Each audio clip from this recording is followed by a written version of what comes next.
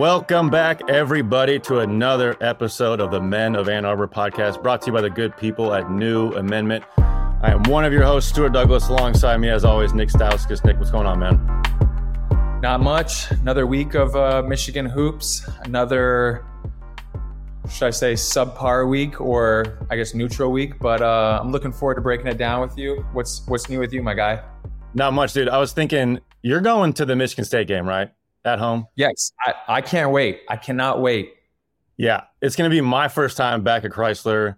I think Novak's going. I think a lot of guys are going. I think your 13 team, a lot of the guys from 13 team are going, right? I think they're at halftime going to honor the, 10-year reunion of the Final Four team. So, yeah, we're hoping that as many guys that can make it, we hope everyone makes it back, but obviously everyone's got their own schedules and, some guys still playing and whatnot. So we're hoping for a good turnout, but either way, I'm excited to get back to Ann Arbor because it's not often that, we all get to go back and, to catch a live game too. I think the only time I've been back for a live game since I left was my rookie year in Sacramento. I came back during All-Star break and I watched them play Michigan State around the same time. So, that's a hell of a time to come back. It's going to be a lot of fun. That's a great time to come back. You're in the NBA. You still got some of the influence left on campus. I mean, that probably was a great Skeeps encounter, I would imagine. No? Tell me you went to Skeeps. Yeah, great Skeeps encounter. Yeah. That's what I'm excited. That's half my excitement is to get back to Skeeps. Yeah, probably the first time, I don't know if I'm allowed to say it's probably the first time that I was actually of age when I was in Skeeps. So. Yeah, well, there's stories there for sure. But yeah, dude, I'm excited for that. I don't know, because I was thinking, when are we going to do this in person, you and me? And I don't know if we'd have time before then, but we could figure something out. It's going to be a hectic weekend probably, but we got to figure out some time. But yeah, that weekend will be fun. I imagine it'll be packed, even with no matter what happens with this team and the record. But yeah, like celebrating that 13 team, I think people will be really excited about. Yeah. I would imagine that if we attempted to do a podcast during our time there, that we would maybe be slurring our words just a tiny bit. Well, it'd have to be like, 9 a.m. before Novak brings out the screwdrivers or Bloody Marys. Yeah, Ernest says he's down. So we could, what's wrong with like a boozy brunch podcast episode? I wouldn't mind it. No, it would definitely have a different feel to it doing it in Ann Arbor. So maybe that's something that we consider once we kind of have a better idea of what the schedule is going to look like for that weekend. Maybe we can line something up. Yeah. I got a question for you because I was just thinking about this. Like your connection and my connection to the program, like mine was not great after I graduated. Like the 2013 National Championship game, I couldn't watch. I was too bitter. Like, bro, I had a lot of things, and then I wasn't a part of it, blah, blah, blah, blah. But now I'm becoming more and more and more of a fan and want to support the players, as much as we'll, probably rip on them a little bit today. But I'm curious with you, like, has it stayed the same for you the entire time? Has it grown? Has it diminished? Like, what's been your feelings on that? Because I've kind of chronicled mine throughout the years, but I'm curious with you. I would say up until you and I started doing this podcast, this gave me kind of an excuse to go in and watch the games every week and pay attention to what's going on. But when Coach Beeline left and, the whole coaching staff kind of got cleared out and whatnot, I think that's when I stopped feeling a connection to the team, because from the time that I was there, really the only dude in the entire program that's left there is the strength coach, John Sanderson, who I'm still very close with him. And Blue, don't forget Blue. Okay, yeah. I mean, Bob, the equipment manager. But I mean, in terms of people that were, coaching the team, directly involved in the outcomes of each game, there's, when everyone leaves, and again, the turnover rate of the players is changing every 4 years, you have a completely new team. It's hard to feel connected to a group. Obviously it's still Michigan at the end of the day, and that's what brings that connection. But I would say once Coach Beeline left, that's when I felt things changed for me in terms of not feeling as connected. But again, that's why I'm glad we got to do this podcast together, because I have a renewed excitement for watching Michigan basketball, although they're not great. They're not great. No, but yeah, it's but you can still be a fan and stay connected otherwise. Have you met Juwan? Have you gone back into like meet the coaching staff in the last few years? I have not been back the last couple of years to meet the team specifically, but Juwan was coaching for the Heat, my first couple years in the league. So I didn't know him at all, but just having the Michigan connection, I felt like he always would go out of his way to say hi to me, even if it was in the middle of a timeout or a game or whatever. He'd be like, "Hey, what up, Nick?" And so that was nice. I always felt like he was, very approachable, very easy to talk to. But I have not been back to kind of interact with him or the coaching staff since he took over. So this will be my first time in February. Yeah, I mean, February is not the greatest time to like go meet with the coaching staff because there's going to be so many alum. It's alum weekend.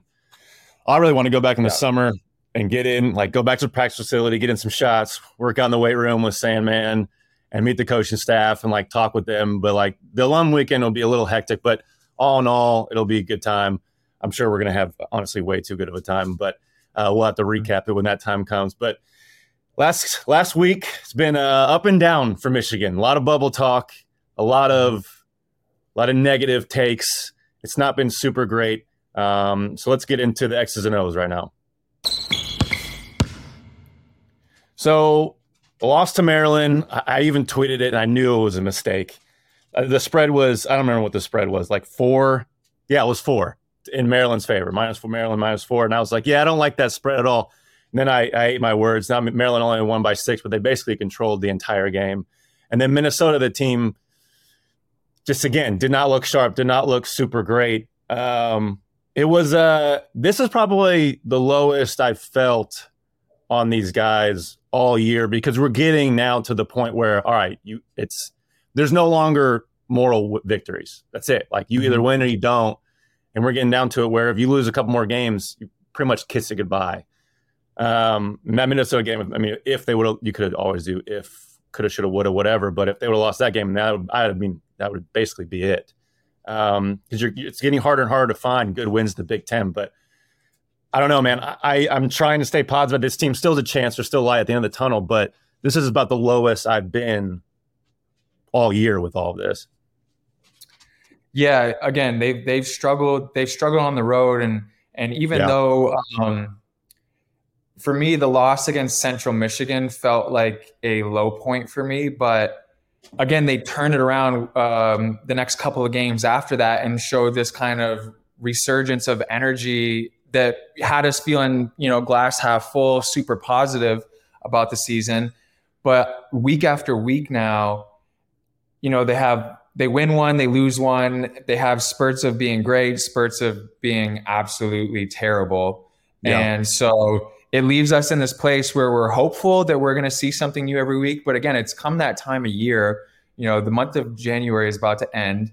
And this team doesn't have one quality win that they can really hold on their resume come tournament time that's going to mean anything. They don't really win on the road. So, it's tough to look at this team and say, wow, yeah, they're a contender.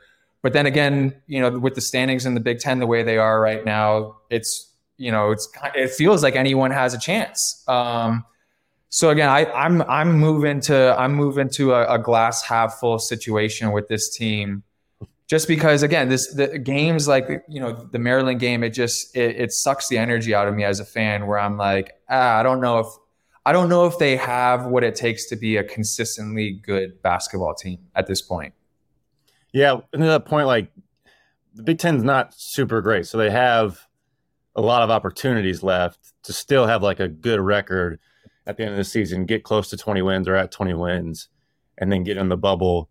However they decide that, it's always been kind of a guessing game with certain things. But the Maryland, it's just the repetitive mistakes and not like turning the ball over, trying to be aggressive. Maryland specifically, this is my biggest takeaway from the entire game. Maryland shoots 31% from three, and I don't even think they shot well that game. And the amount of straight line drives to the basket and layups, Jameer Young was just living in the paint whenever he wanted to get there. It's, I don't know, to make it simple, it's just unacceptable. Like it goes beyond game plan. It should be just the given, right? Like, all right, these guys can't shoot. I need to be an extra help side, and they got to prove to us that they can shoot today. I mean, that's what happened in the first game, right? They blew them out. Maryland, they just let them shoot open threes. I mean, it wasn't great defense. They were wide open threes. Yeah, Ernest, thank you. Maryland shot 20% from three in that game and still was controlling the game by getting into the paint.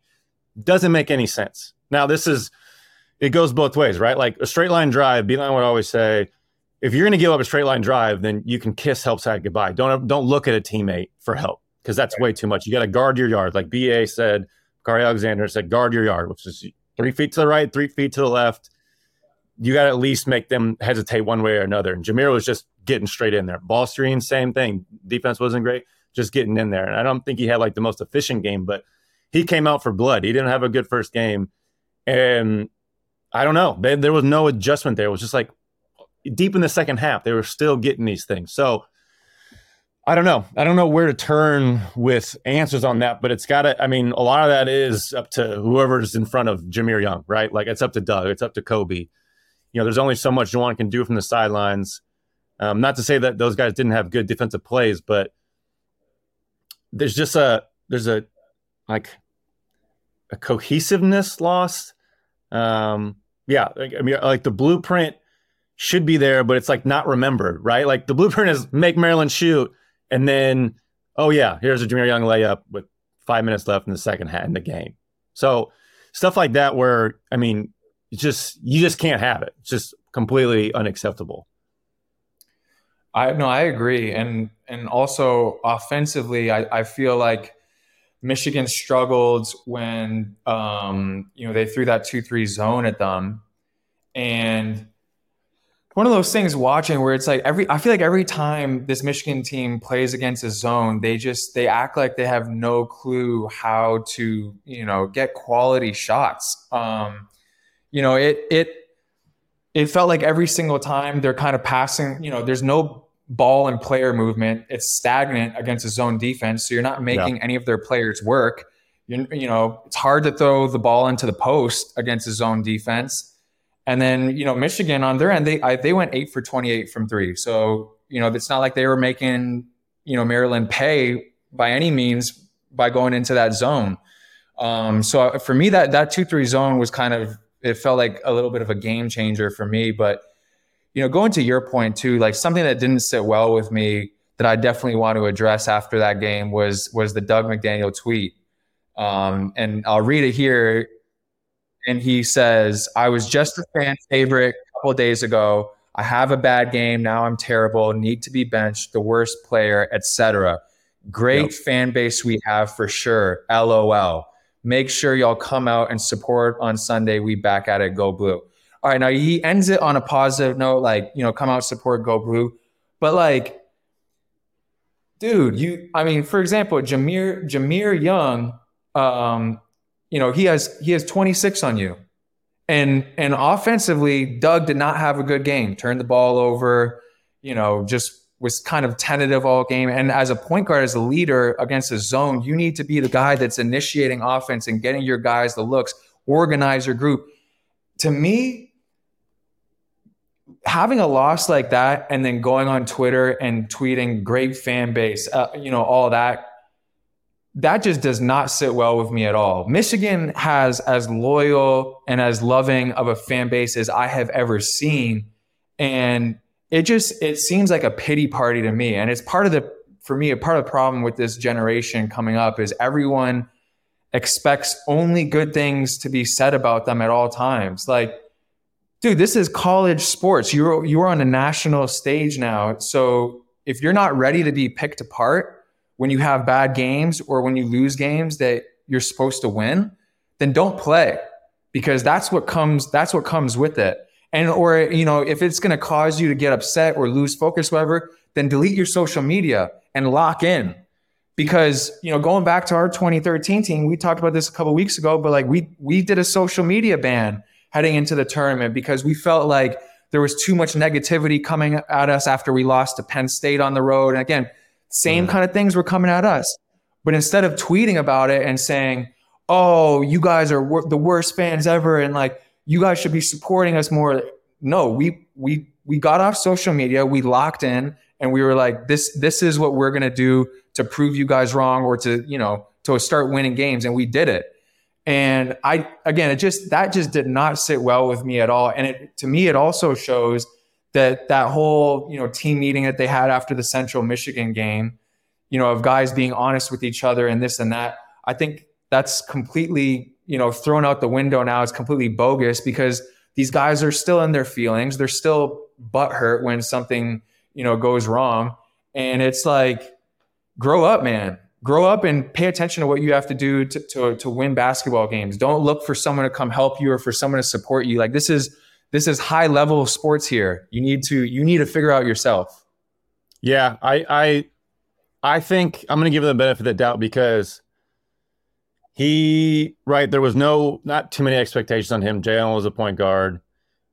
And then he blows up in his first start against Minnesota, and he's been playing really well, and there's not been too many expectations. And now, when you get towards the end of the year, the fan base starts getting tense, and then they're going to start projecting that onto you. I think he's just got to learn, like, this is his first real experience with this kind of feedback, and he's going to learn that it's not the fan base. It's a few guys. The squeaky wheel always gets the oil. Mm-hmm. Whoever's loudest always gets heard, right? Like, he's going to learn to forget about this, or you hope. I mean, KD still doesn't, right? Like KD still loves the petty parties, which, he's fine with it. Like, he's like, yeah, like, I'll just be petty and I'll move on. So it just depends how you can internalize it and compartmentalize it. But yeah, he did, that was his first experience with some shitty tweets. We've experienced it. And I love to embrace it, but I was a junior and senior by the time I got Twitter and was really into it and getting shit talk from fans on Twitter about it. But I mean, he's 18 and he's been playing really well. And people are excited about him. And now all of a sudden, like, he's not the hot commodity like he was for some fans, even though he still is. Like, people are still excited about Doug. It's just now there's some louder critics. And it hurts, man. I mean, that stuff will hurt. That's why, like, a social media ban is good at times because, especially with the team like that 13 team was getting from all across the country, you guys were getting tweets and articles, whatever the case may be. So he's got to learn, if he can't deal with it, get rid of it, but also, like, learn to compartmentalize it. And those people don't matter. Like, when I had a lot of fun with it. I'm curious what your experience is, but I'm going to be self-centered and jump straight into mine. I'd get fans that tweet at me, right? Probably some liquid courage at the end of games. It's about, I get some tweets about 1, 2 a.m. And so I respond to basically all of them. And there would either be no response. Some guys still talking shit afterwards, but a lot of them would just back down. They're like, oh, I'm sorry, just blah, blah, blah, blah. And it's like, okay, yeah. Like, these guys know nothing about basketball. They know nothing about your situation. They know nothing about you. They know nothing about what it's like to experience the ups and downs. Like, yeah, I'm my worst critic. I don't need you criticizing me.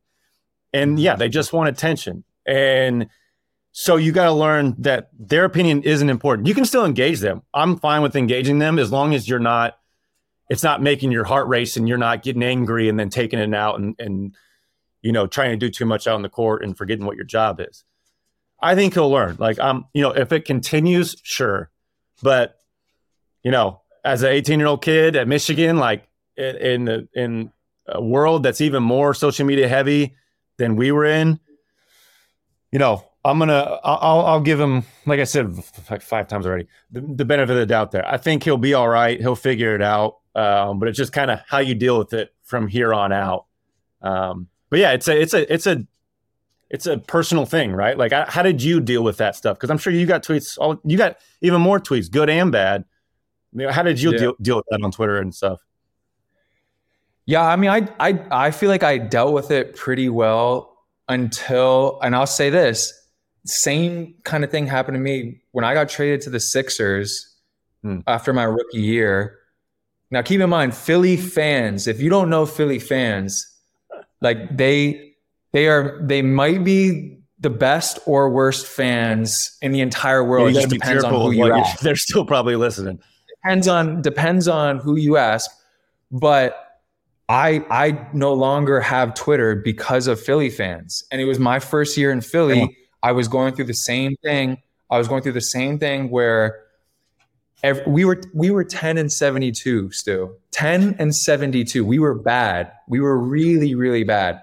And again, I'm not sitting there expecting for people to show me love when we're 10-72. So I knew it was going to come, but it came so strong and so frequently from all this hate from all the fans that I was like, man, I'm done. Like, I'm done with it. I don't need Twitter anymore. Now I'm on Instagram still, but even like last year when I was in the G League trying to work my way back to the NBA, I deleted my Instagram for a full year because I was like, I don't care. I'm getting myself back to the league.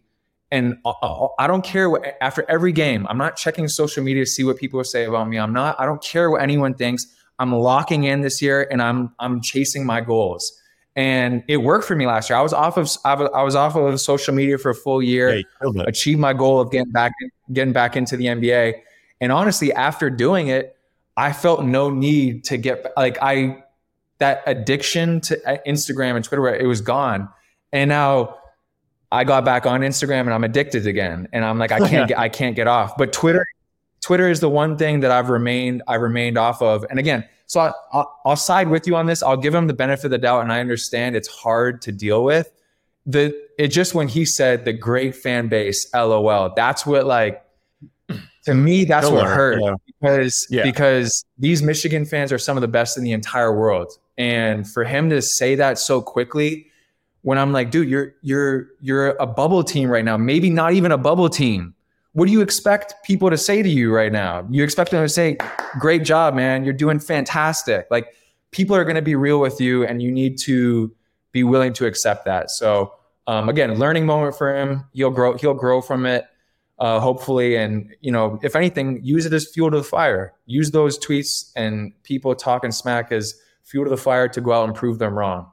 And I think, even below that tweet, there was a lot of support for him, but it's just how you accept it. And, as long as you can view those people as just idiots who want attention, then you can just deal with them appropriately. Like, to me, like, they were like just little children just screaming for attention. I always think back to one of the funniest tweets maybe in the history of Twitter, and NBA Twitter at least, was that woman that tweeted at CJ McCollum to win a playoff game. And he said, I'm trying, Jennifer.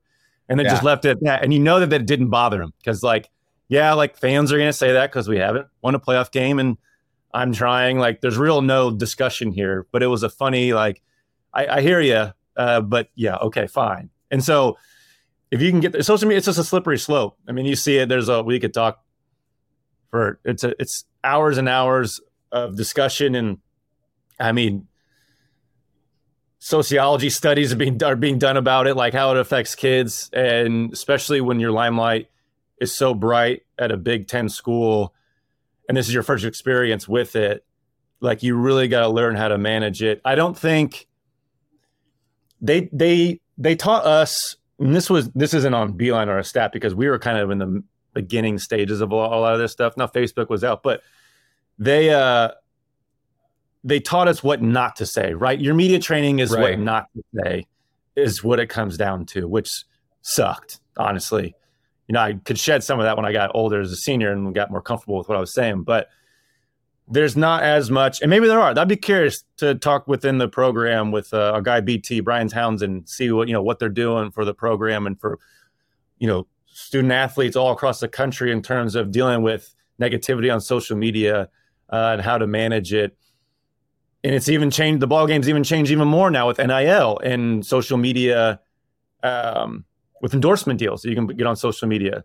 So it's a tough subject, but something that is super important for every kid and especially for athletes. So I don't know. It's going to be interesting to see how that evolves. I really don't want him transferring. I don't want another Frankie Collins situation. Like, I would love to see Doug as the point guard until he goes pro or graduates, like one or the other. That would be amazing to see. I think he's a great player, person, fit, personality, just mentality, all of that. And this stuff will taint your experience with a fandom. So I hope someone's talking to him like, listen, this, not just chastising him, but, telling him it's really not that serious and this isn't the majority. And look at the supportive tweet. You got even more after you tweeted that. And, you got to go to you first. You got to deal with you first. You got to take responsibility for you first. Like, oh, yeah, I did play crappy. That's fine. I'm going to get some tweets there. You got to expect it a little bit at times. Because if you don't take responsibility for yourself, then you're just SOL, right? You're just going to lose, and then everything's going to get worse and worse and worse. So, but it's a tough subject for sure. Yeah, and again, we're all human at the end of the day, and you've seen it again, like you mentioned with Kevin Durant, like at the highest level, guys. At the end of the day, everyone wants to be loved. Everyone wants people to like them, and whether you say, I don't care what anyone thinks about me, like that's BS. Everyone at the end of the day wants to be, it's just human nature. You want to be liked by other people. So it takes time and practice to grow that thicker skin and not let it get to you. But again, like we said, we'll give them the benefit of the doubt. And they, to their credit, they did, Michigan did bounce back. They went on to beat Minnesota, but it didn't feel like much of a victory because I think Minnesota is a pretty bad team and Michigan somewhat eked out a win against them. And again, for me, it feels like this team is just stuck in neutral, where, they're winning, they're barely winning the games they should win. And they're in the games that they need to win to help their, status come tournament time. They're underwhelming in all those games. And so, it's a tough place. It's a tough place to be at this point. They're in desperate need of something to change, a spark to happen. And I thought the Central Michigan game was going to be that spark for them. And it was for a little bit, but it just feels like things are complacent now. I don't know if you feel the same way after, watching the last two games. Yeah, it's I want to get into some X's and O's stuff because like things have changed even from that game. And I think they're still trying to figure themselves out, but I need to say this. And I wholeheartedly believe it. The most sensitive athlete that maybe we have ever seen, especially in basketball, is Michael Jordan. Far and away. He was the most sensitive basketball player. You see, he's always slighted. Nothing's ever good enough for him. If he had social media, it would have been Kevin Durant on steroids. Like it doesn't always have to be a bad thing. Now, Michael Jordan's, maybe not the best mental headspace, as a role model per se, but in terms of like turning it into wins and fuel, you can do it. But everyone's sensitive. Like even the tough guys, they're the most sensitive. It's so funny. The 90s basketball, I could talk about this forever. 90s basketball, right? You get in a fight. The guys that get in a fight that are like supposed to be like tough guys, they're the most sensitive. They're the most reactive. They're sensitive to trash talk, to physicality. Like you're not supposed to bump them. It's so, toughness and sensitivity are conflated together wrongfully, I think. But anyways, it happens. We're all human. It's going to happen. I think, if it continues to be a problem for Doug, then he's got to look into it. But to your point, definitely not the mentality you want. Don't make it bigger than what it is. But, we'll give them some time to learn it. I want to get into the X's and O's about what they're doing. And I was curious, watching this game, I don't think I've ever seen this in all my years of basketball, and I'm probably wrong. But we talk about them breaking down a zone defense, and they've been kind of passing around. They started doing this 2-1-2. It was two guards out top, just kind of like how Beeline had, out kind of the volleyball line. And then they sent Terrence, this is at the end of the game specifically against Minnesota. They sent Terrence in the middle, and then they had Hunter and Terrence, Twin Towers, down on the block / dunker spots. I don't know if I've ever seen that before. And it worked pretty well. To be honest with you, they should have scored. There's 2 times Terrence didn't score a layup that would have closed out the game. It would have been like great execution against the zone to close out a game. And he just missed some layups and then got fouled and missed some free throws. But I've never seen that before. I can't believe I'm being shocked by never seeing that. Have you ever seen that? I don't think I have either. No. And I played with Twin Towers before, and still, yet that's not like the normal zone breakdown. But I didn't mind it. It was better than the other stuff. Well, I mean, I feel like the other offense they were running, it was just pretty much Michigan's perimeter players having to take a end of the shot clock perimeter jumper, and they've been absolutely broke the last couple of games from three. I think the Minnesota game where they were 2 for 14, and Doug was the only guy who Doug made both the threes from that game. And again, it doesn't help that the Jet was out, against Minnesota as well. But yeah, I mean that. Yeah, I'm just gonna agree with you on that one. I haven't seen that one before. I'm not really sure if that should be like the norm, the go-to offense moving forward. I feel like there's got to be some easier, more traditional sets you can run against a zone. But at the end of the day, against a zone defense, you got to be able to knock down shots. If you don't have guys from the perimeter that can knock down shots and make a defender pay for being 1 second too late on a closeout, then the zone will continue to work. That's the reality of the situation. So, just the last couple of games with their shooting struggles, I feel like that's even more incentive for teams to go zone, load up against Hunter, and make people shoot from the perimeter. You got to put stress on a zone. Just like a man defense. You can't.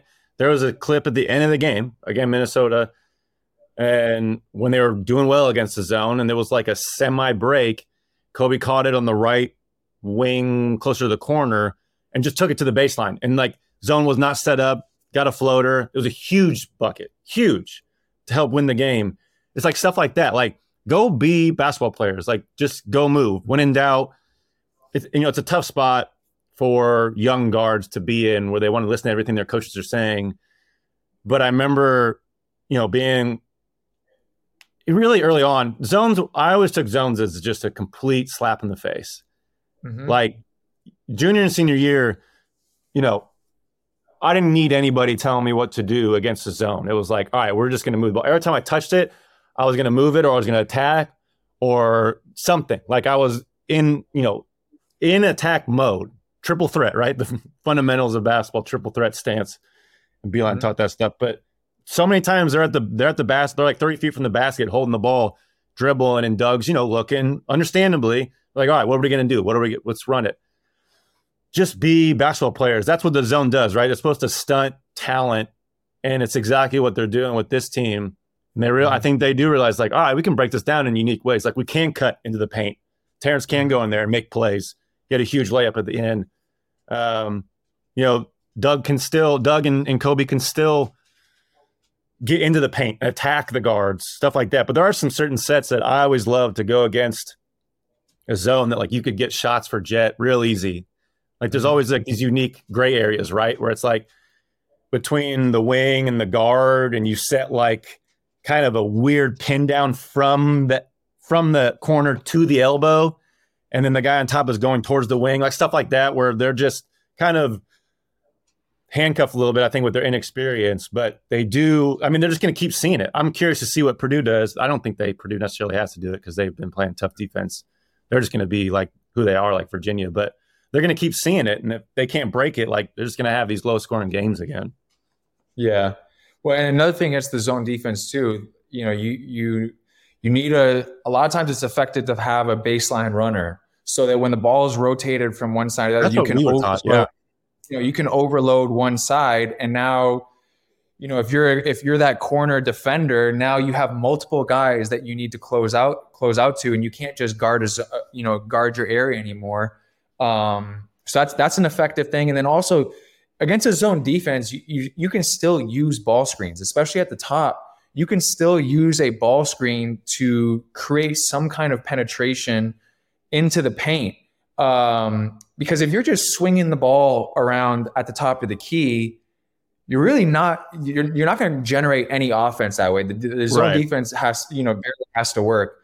And another thing I want to say against Minnesota, one of the adjustments I noticed, I think the first time they played against Minnesota, I think Minnesota was on ball screens, they were hard showing. And I think Michigan picked them apart pretty well that game. I think that was Doug's first game taking over as the starting point guard. I thought he played really well in that game. But this game, when they did use ball screens, I felt like Minnesota was just going under. They were going under everything. And one thing that I don't think Michigan does enough of, and it's easy opportunity to make teams pay for going under. Well, one, if their teams are going under, you got to be able to shoot. You got to be able to stop behind and knock down shots. You got to make them respect you. But if you're not going to do that, at least have a big set of rescreen. And it's an easy way that if a guy goes under, you set a rescreen and you come back to that original direction, and bam, now you're going to be able to create some kind of momentum or, a half step in front of your defender going downhill. And that's all you need. You need to create a little bit of separation so that the zone actually has to work. So hopefully those are things that they can implement. But yeah, I mean, if you're any team playing against Michigan now, especially with Jet potentially being out, load up on Hunter, limit his post touches with the zone defense, and then make perimeter players beat you with shooting. So the zone makes perfect sense for every team until they prove them, otherwise. Yeah, I mean, 2 for 14 from three. Teams are going to keep going under. Jets out. That's literally all they're going to do the entire time, and it's a ball screen heavy offense. When when they don't know what to run, or they kind of get discombobulated, and then there's 15 seconds left, they're pulling it out and running. They're trying to post up, or they're running a ball screen. So they got to figure it out. Mm-hmm. We used to do it with Darius Morris all the time.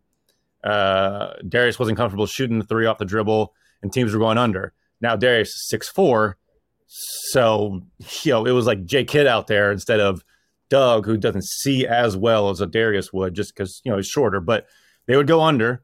Bam. Let's say they're guarding Darius at 3-point line. They would go under. You make the big, you have to be strategic about it. Make them loop even more than normal. Don't let them just slip past you. Now they're about the free throw line. Just reverse back as a ball handler. Big man just literally just turns around and sets a really great screen. If they go under that, shoot a 15-footer. You should be able to make that 6 to 10 times. And there you go. There's efficient offense. But then if they go over and that big man has to, is caught in no man's land, then you can play a two-man game with some open stuff there. But that takes practice, and that takes some good execution. Hunter setting good screens and them being in unison with that, because you can't just expect the under and then Hunter's rolling, or the big man is expecting the rescreen and then the guard just tries to attack off of it. So you have to be able to prep for that. So I'm curious to see how they come out without Jet and the ball screen defense. I think it'll be particularly interesting. Well, we'll get into that a little bit moving forward. We'll get into the scouting report here in a minute, but we'll talk about ball screen stuff. But yeah, that's keys. They have to be efficient on the offensive end. They've lost some of that efficiency. And I think because they aren't hitting shots, right? You hit shots, your offense looks good. You don't hit shots, your offense doesn't look great. So they're kind of a make or miss team right now in that sense. And, obviously you want to keep improving execution-wise. And they've done some good stuff here and there. But what I want to say with the Twin Tower stuff, they're still figuring themselves out. Even that Central Michigan game was a wake-up call. But then they've gone to the Twin Tower lineup, and Will Cheddar's playing more, and now they want to play Joey at the 3 some more. There's just no flow, I think, for anybody. And funny enough, in the last 2 games, Hunter has been the one to carry this team, and he's been back to above average scoring and efficiency-wise and rebounding. And then no one else has filled in the other cracks, right? And, a few games ago, it was kind of the opposite. Mm-hmm. So they just haven't quite gotten there yet to put it all together. And that's the frustrating part, because it would be easy to say okay, they're doing all right, but this team has the talent. They have really good talent. They got talent just kind of still figuring it out. And so we expect them, I think you and me in particular, watching them to figure it out. The answers are right there, but now they've got new lineups that they're playing, and guys are playing more minutes. So they're trying to get comfortable. Terrace is still uncomfortable. You see it with some missed layups and some balls go off his hands. And I'm not blaming him, right? It's a big big role that he's trying to play, and they're thrusting him in there, and he's done good. He'll go for a hammer dunk, and he has a lob threat, make a big play, and then next play will just be a missed layup, right, to close the game out against Minnesota. So,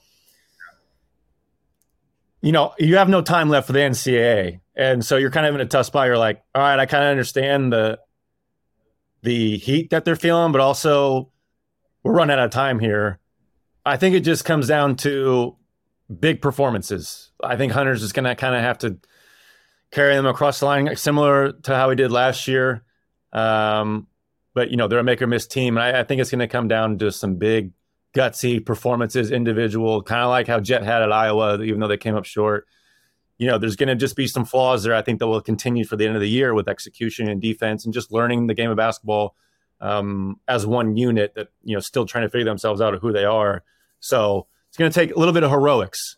I don't know how you feel about that, but, you have to have guys step up. It's go time right now for that stuff. Yeah, for sure. And I think that kind of leads us into, the scouting report looking forward. Yeah, with the uncertainty now of where Jet is, it kind of, with his ankle, it kind of it leaves them with a huge hole with their offense. When teams have been limiting Hunter's touches down low, or Hunter's been having games where he hasn't quite been himself, it's often been Jet that has been super consistent and steady on the offensive end with shot making ability, generating offense. He's one of the only, I think he might be the only guy on this team that I can confidently say you can give him the ball from the perimeter and he will create something on his own. You take him away and you say big performances, that puts a lot of pressure on specifically Kobe, Doug, and Hunter to just have big performances every single night. And they haven't shown that they're capable of doing that on a nightly basis yet. So that's what makes me feel not so confident moving forward. Which is tough. Like we shouldn't expect them to do that, right? You've been there where you're taking this step up after getting that experience under your belt. It takes time to figure that stuff out, and they're just kind of thrust into that role. I don't want to look forward to next year. I definitely don't.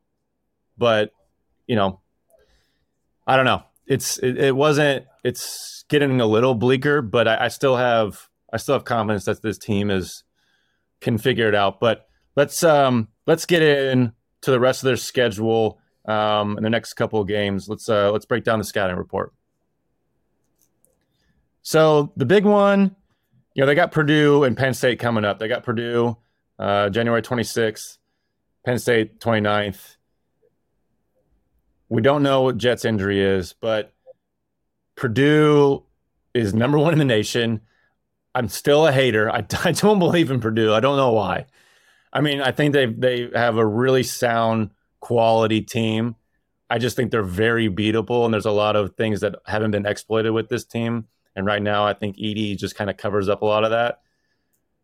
I think this is a game where Purdue plays slow enough, and they've had some close games. They barely just beat Maryland. I think it's still a game that Michigan can win at home, and they play slow. Purdue's kind of up and down. If you can somehow neutralize Edey, if Hunter can, I think these are my keys, right, for this Purdue game. Neutralize Edey on the boards. Hunter's got to be aggressive on defense and not foul. And they have to gang rebound on everything. So they got to not just let him get easy buckets. Make him shoot 10-foot hook shots all game. He makes those, fine. I'm fine with that. But then you got to draw them out. On the other side of things, I think Hunter, I'm not joking when I say this. I could see Hunter taking 8 threes. If you're going to be able to do that and draw him out, I'm curious to see if Hunter can take him one-on-one in the post. I think he can. He gets his right shoulder into him. He's tall enough, big enough, skilled enough to get that little left hook. But he's stepped it up on both ends of the floor. He's not the same player he was last year. I think Hunter had some really good games against Purdue, and he was hitting threes. But I think that's going to be a big key is can Hunter space Edey out, open up the court in that sense, not only from just making threes, but opening up for Kobe Buffkin to drive. I don't know. Maybe Morton can shut down Kobe from getting into the paint. Morton's a big guy, and he's been a good defender. But I still think Lawyer and Smith, they're good and they're disciplined, but I think you can attack them if Edey's not in the paint. I mean, that's just you see that and you don't even want to think about dribbling the basketball. So I think those are a couple of my keys on both ends. I don't know if you're still positive going into this game against Purdue. Well, I think all year they've been a team where we've said they can lose to any team and then they can also beat any team because they really do play up or down to the level of their competition. So I'm a little positive from that sense, but also looking forward if Jet's not playing or if he's hurt. Now my question is what makes most sense in terms of your main lineup? Like, are you thinking Twin Towers? Are you putting Terrace and Hunter out there together, or are you putting Joey for shooting purposes and for the majority of those playing minutes? Himself in more minutes. I mean, he's been playing more and more, is. And I think he still has a lot to learn, but he gives a lot of energy, and he can hit a three. I think both. I'm fine with some equal minutes. I don't know if you want to go again. I said it last episode, 2 episodes ago. I don't not all for 25 minutes of Terrace and Hunter. I just don't see it. I think Caleb first for Purdue, their 4-man. Mm-hmm. I would think you'd rather want Will out there to match some energy and make sure you're in help side to rebound. Because even with Twin Towers out there, they're still getting up a lot of offensive rebounds. So I think Will and Joey still deserve minutes. I want to see Joey, and he will. Jet is probably out for this game, and Joey's going to have to play the 3. They'll play Terrence at the 3 some, like they did against Minnesota. They're going to do that. That was a good option for them, But again, go back. They're still trying to figure out who they are now. Injury obviously doesn't help with Jet out, but I think you got to play Joey and Will, and I think you have to space the court. To get Edey out in a lot of different ways. And one of them is to play Joey because he's your biggest 3-point threat. I mean, I know he's been up and down with some of his stuff. People keep throwing his percentages at me. I'm getting tired of this from hearing people talk about Joey Baker and his percentages. The dude is a gunner and he spaces the floor. He has gravity. Like there's a game, if he was allowed, like he would hit 6 threes. Like if he were able to get up like 10 threes in the game, I really do think that he has that ability and it just hasn't been pieced together yet. It's the same way like we watched Kobe. Like you could tell the talent was there, it just wasn't being pieced together, and then he started to really piece it together. But I think I don't think you go Terrace and Hunter for 30 minutes. Yeah, they've been doing a little bit here and there, but I'm interested to see. They've been throwing so many different lineups together that's my biggest question moving forward is like, if Jet's out, what's the starting lineup going to look like, and what's the lineup going to look like to close out the games? And I think it's going to be one of those situations where on a night-to-night basis, it's going to change based on who's got the hot hand, who's playing well. Because again, yeah, if you have a game where Joey's hitting 3, 4, 5, 6 threes and he's got it going, you want to play him 30 plus. If he's coming out and missing his first 3 or 4 shots, you're probably going to want to go with someone else and not play Joey for 30 minutes. So, again, and offensive rebounding has continued. Michigan has not been able to rebound on misses. And so that for me, that's the only positive of having the Twin Towers out there is a little bit of relief on the rebounding side of things and not giving up second chance points, because that has been one of the biggest issues for them. I believe they're last in the Big Ten. That's what we were told in second chance points and offensive rebounding percentages. So that could be the one positive. But again, offensively, I think playing the Twin Tower, playing Terrace and Hunter together, it's maybe not going to be the most effective. No, let's say you're concerned about Joey's defense, all right, from a 3-man shot. Ethan Morton is out there for Purdue, and he plays more than 25 minutes a game, sometimes 36 minutes a game. These are his stats in the last few games, okay? 4 points, 3 points, 0 points, 3 points, 0 points, 10 points, 2 points, 1 point.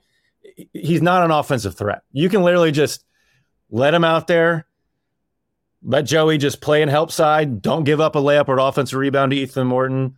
And then you can go down the other end of the court, keep that spacing similar to what Jet had.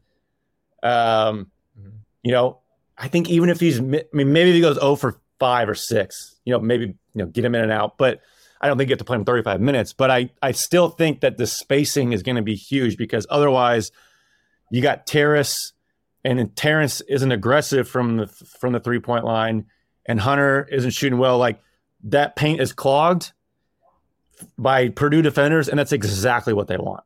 I mean, that's exactly what they want. They'll hold you to 45 points. They don't care. I mean, you'll just play right into their hands. So I think kind of forces Michigan's hand to play Joey a lot more this game. I mean, I'm an advocate for it. And maybe Will plays more and shoots some more threes from the 4 spot. But that lineup, the starting lineup will be interesting. I think it will be Joey. I think you start Terrence at the 4. I mean, Caleb first is a big guy. I think he's 6'10", 6'11". So I could definitely see Terrence in there, move Terrence to the 3, him guard Ethan. So I don't know. It's going to be an interesting game. I think it's going to be pretty ugly. I think both teams are kind of up and down shooting wise. If Kobe can stay attached to Lawyer and not let him get off the 3-point line, this kid just wants to jack threes. He does not want a mid-range shot. He does not want to really get to the rim. He wants to put up threes. And if you let him get going, he'll kill you. It'll be like a Sanford for Iowa. And I think Kobe learned his lesson with Sanford. We'll see how they guard Edey if they want to double, if Hunter gets in fouls. This is all predicated on a lot of different things that, happens in real time. But I think they match up pretty well if they play solid and if Edey just doesn't go 10 for 10 to start the game playing one-on-one. So there's a lot of what ifs there, but I don't know. I'm not when you play in the 50s, you always have a shot, right? Purdue does not score a lot of points. So you always have a shot against this team, I think. Yeah, I think there's a chance, but my bold prediction is that if Jet is out, both games this week, I think they're, I think they're done. I think their season might be coming to an end if that's the case. It just unless someone starts magically putting together huge performances and playing out of their minds, I just don't see how they're going to win games without Jack. He was bringing so much offensively to them, and now it just puts so much pressure on Hunter.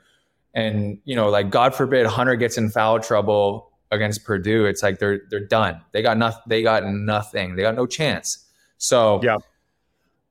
I'm hopeful for them, but at the same time, this Jet injury for me is a tough one where I'm like, I don't know how it's looking for them. But this is for them. It's a must win for them. I think if they want any chance at winning the tournament, I think both games this week are must wins.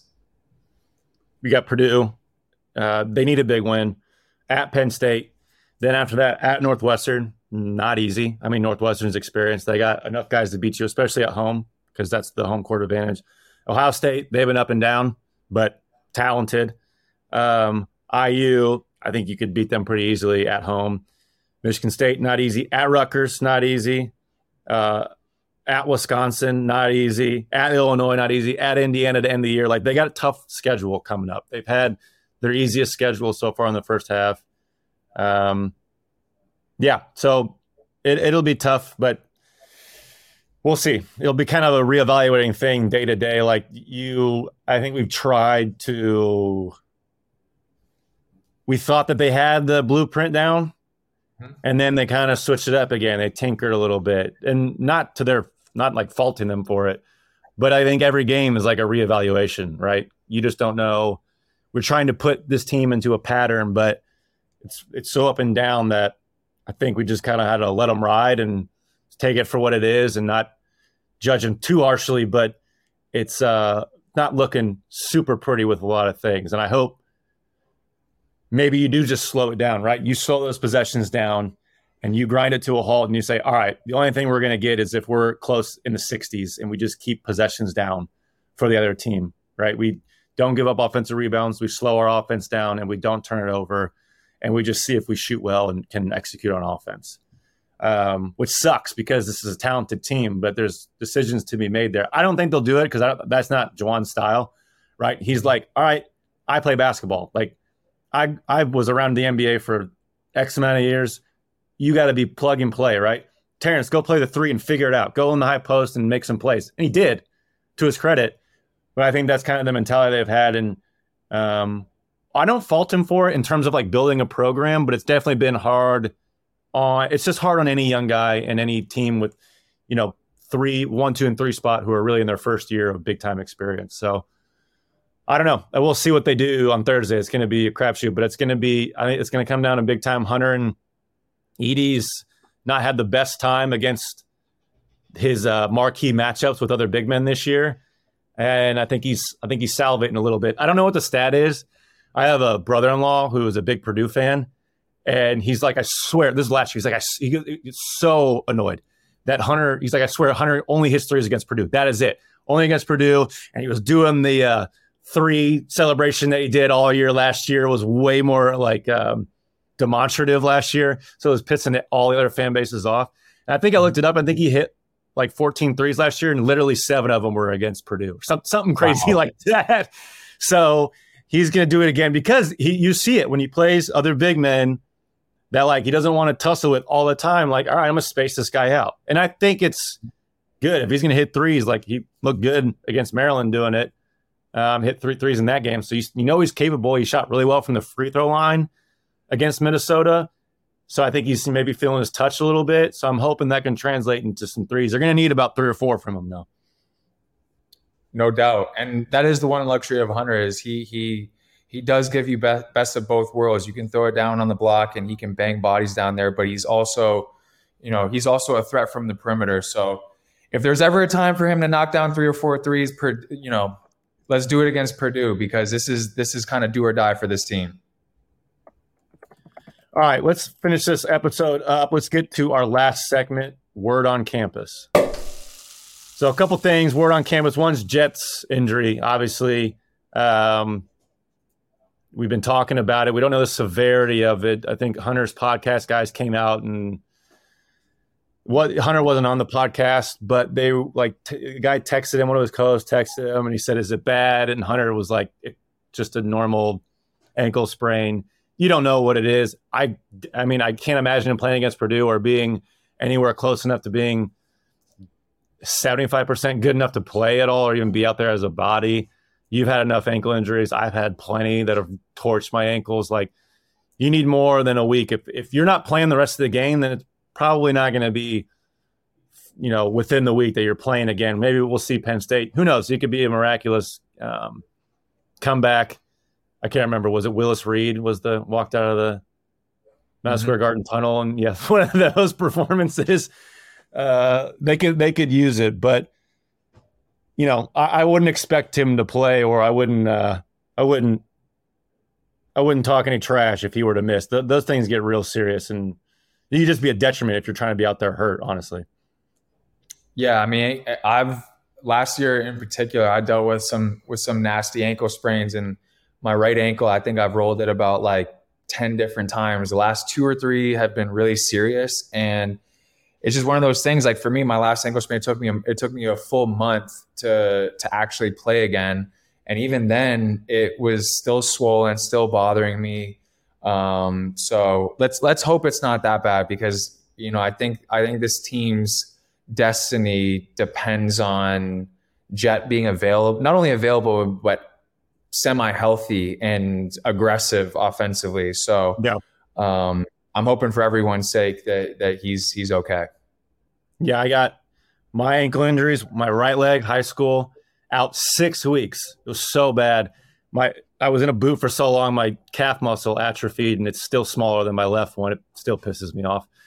And then the left one, I've rolled so many times that like a ligament is displaced, and you can like bend my ankle, and basically like it looks like there's like this huge hole in it where the skin kind of just goes all the way into the bone. And like I'm like, yeah, I could probably use some surgery here, but I'm not really getting the resources overseas that I might in the NBA to fix that stuff.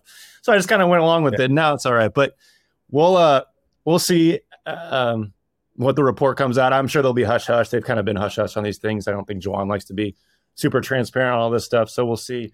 The last part we want to wrap up with is just overall Big Ten play and how Michigan can get quality wins. It's kind of a pro and con situation. It's a good and bad thing that they can get a lot of wins, but there's not a lot of great resume builders here besides Purdue. Like IU has taken a dive. Michigan State has taken a dive. Wisconsin's fine, but they've overachieved. They're not like super great in the eyes of the committee, I don't think. Rutgers has just fell out of the top 25. Ohio State's gone on a skid. They fell out of the top 25. It's just not looked good. And usually like the Big Ten beats each other up and they all get quality like Q1 wins, all quality wins, right? That you just kind of rack up by beating each other. And this year it's like, oh, this doesn't look good. Like, I think that the conference is just in such a bad spot that you could win 20 games and still miss the tournament because no one really cares that you're beating other Big Ten teams right now. I don't know. Yeah, it's again, like you said, it's a tough position to be in just because in one sense, it feels like they're always in it for the Big Ten championship because the race is, I feel, pretty even between so many different teams. So you're positive from that point of view, but then, from the resume standpoint, it's tough because, even if they do win some games here, how much are those games going to mean come March, when it's time to look at their resume and see their quality wins? I mean, they really have no quality wins right now, in my opinion. But even if they win a couple of these, it's, how much is that really going to, what's it going to stand for at the end of the day? And that's why I think that, again, this Purdue game, it's a must win in my books. It's a must win and a prayer at like some sort of a turnaround of the season. Because it's a tough road ahead. Especially this team hasn't been playing well on the road. So they're going to need to find any win they can against a team above 500. I feel like is going to be important for them. Yeah, let's say, they're 5-3 right now in the Big Ten, tied for second with Rutgers. Let's say they finish Which is out. By the way, tied for second. It's absolutely insane that they're tied for second because when you watch this team, it does not feel like that at all. Not even close. Yeah, they'll have to match their win percentage. They'll have to be even better than they are right now, and they're second in the Big Ten, I think, to make the tournament. Now, it depends on the Big Ten tournament if they can get some wins there. You definitely need one in the Big Ten tournament. Probably need two. Even with like 18, 19, 20 wins, I think you still need to win out there. But like, even if they're at this pace and finish second, like they're still at risk of not making the tournament. So the Big Ten, right. I mean, I watched it, man. I actually had to miss watching the Michigan game live. Because I went to the Michigan State game at IU, and it was ugly. I mean, it was horrible basketball. IU was boring as hell. They ran the same offense over and over and over. Trace Jackson Davis travels every time he catches in the post and sweeps it. It's the wildest thing. I'll give Hood Schifino the benefit of the doubt. I think he was a little hurt. I think his back was hurt, and he's a really talented player. But Michigan State looked terrible. And I was like, how does anybody lose to this team? So yeah, it's been ugly all around. So even if they do win out, it's not, they're just not in a good situation overall, even with things they can't control. So we'll see. Next couple of games coming up, they got Purdue and Penn State. We'll come back and evaluate that. We tried to get Spike on this week to talk Purdue. We might be able to get him on next time, talk a little bit of Purdue, talk a little bit of his story. I appreciate you guys. I asked for questions. You guys sent me a lot of good questions. I had them teed up ready for Spike. They're going to be a lot of fun. A lot of unique questions, which was fun. Usually you get the same old stuff, but this was unique. So hopefully we can have him back and figure that out with the schedule, put that out there and get those questions out to him. But we appreciate you guys listening. You can find us on YouTube. It's and on Twitter, Instagram at Beyond the Big 10, 1010. So at Beyond the Big 10, 1010 on all social media channels. Like with the Spike thing, you can ask us any questions, tweet at us. Well, tweet at me or we learned that Nick doesn't have a Twitter anymore because of mental health. Very smart man. But on Instagram as well, and on YouTube, we read the comments. So we're going to start incorporating some of that stuff. Appreciate everybody listening. We'll be back next time. And yeah, pray for this team. I'm still hopeful, but we'll see what happens. Appreciate you guys for listening. Thank you. Beyond the Big Ten is a network of podcasts that aims to be your go-to resource for all things Big Ten. We cover the entire conference with shows hosted by ex-players and athletic alumni, aiming to be your go-to source of information and entertainment for your favorite team. Hosted by ex-Big Ten players, media, and insiders, our podcasts are focused on giving diehard fans and those alums an inside scoop about the teams and people that make the Big Ten Conference one of the most watched and most talked about conferences in sports. We're excited to talk Big Ten basketball with you wherever you may be. Subscribe now.